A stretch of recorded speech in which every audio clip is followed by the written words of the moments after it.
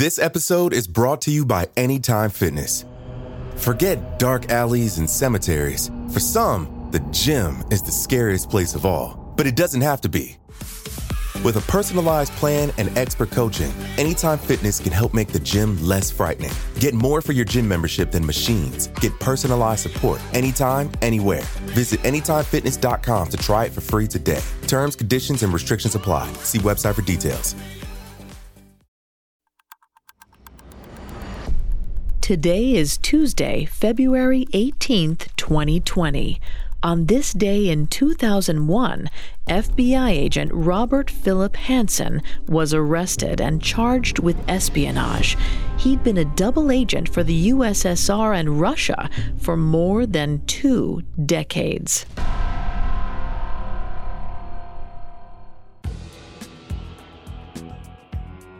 Welcome to Today in True Crime, a Parcast original. Today we're covering the arrest of double agent Robert Philip Hanssen, who sold intelligence to the Russians from 1979 to 2001.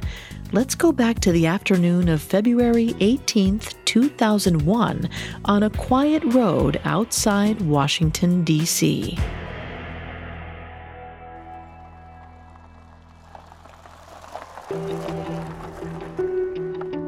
Robert knew this drive well, winding out of the city streets into the lush green Virginia suburbs, then further towards Foxstone Park and the crisscrossing networks of quiet trails.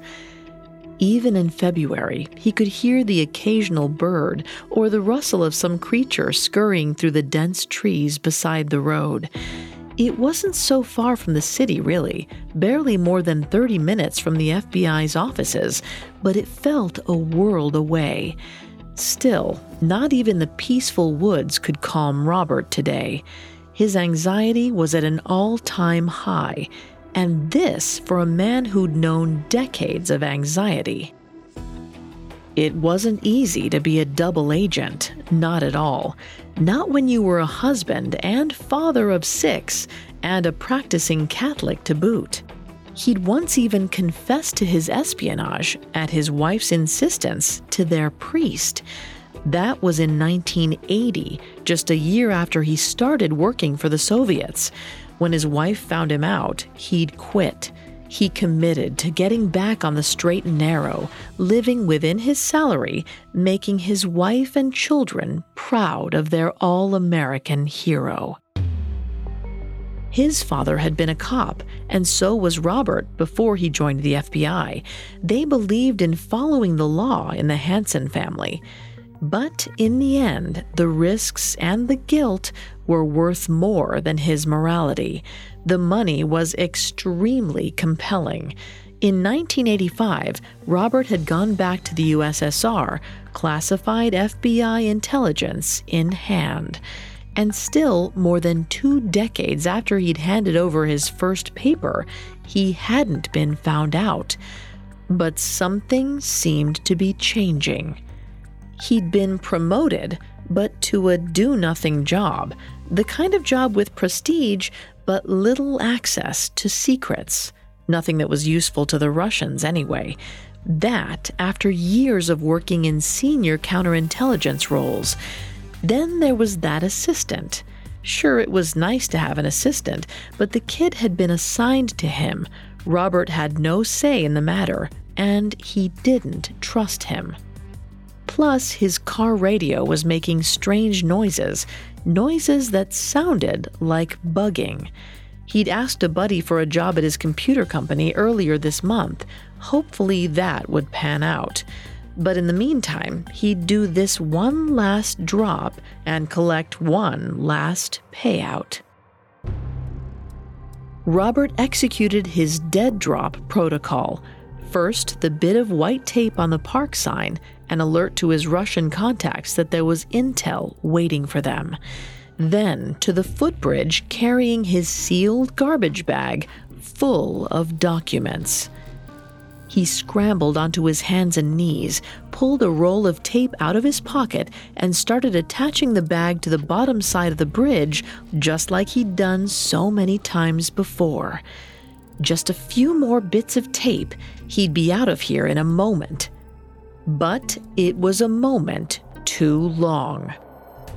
As Robert scrambled with his tape and plastic bag, the FBI, his own employers, broke the distance they'd been keeping for the last several months.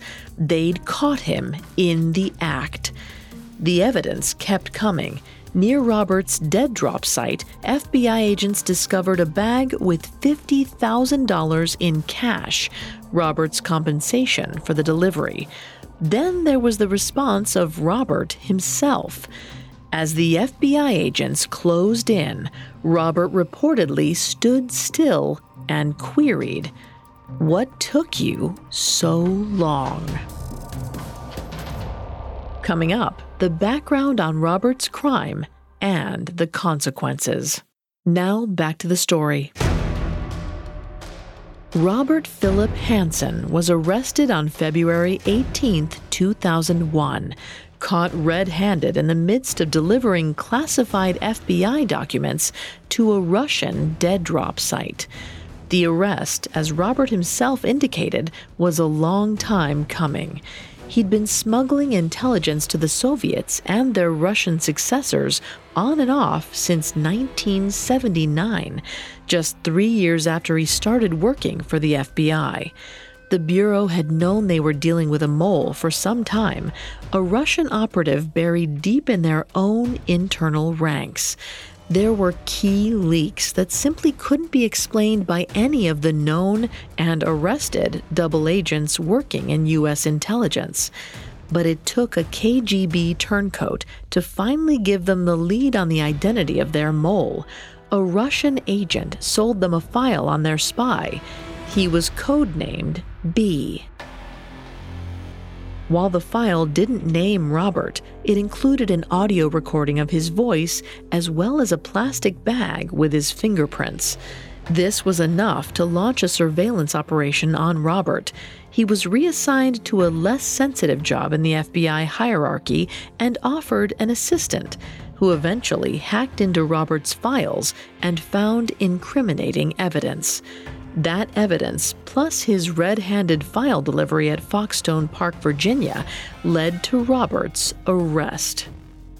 The FBI waited 2 days to announce his capture, hoping that his Russian contacts would show up at Foxstone to collect the document delivery, but they never did. They must have known, just like Robert did in his final days, that the jig was up. On February 20th, 2001, the Justice Department announced that they'd finally caught their mole. The sensitive information Robert had spent decades leaking to the USSR and then Russia meant his penalty would be harsh. The FBI's embarrassment at not finding him earlier certainly didn't help his cause either. Robert knew he was realistically facing the death penalty for his crimes, so he cut a deal. He'd cooperate with authorities. They'd save his life. On July 6, 2001, he pled guilty to 14 counts of espionage. He expressed remorse for his crimes and for the shame it brought on himself and his family. The following May, he was sentenced to 15 consecutive life sentences with no possibility of parole. Not a light sentence by any means, but many of the FBI agents and assets he sold to the Soviets weren't so lucky. He betrayed at least 50 people, and many of them weren't offered plea deals. They were executed.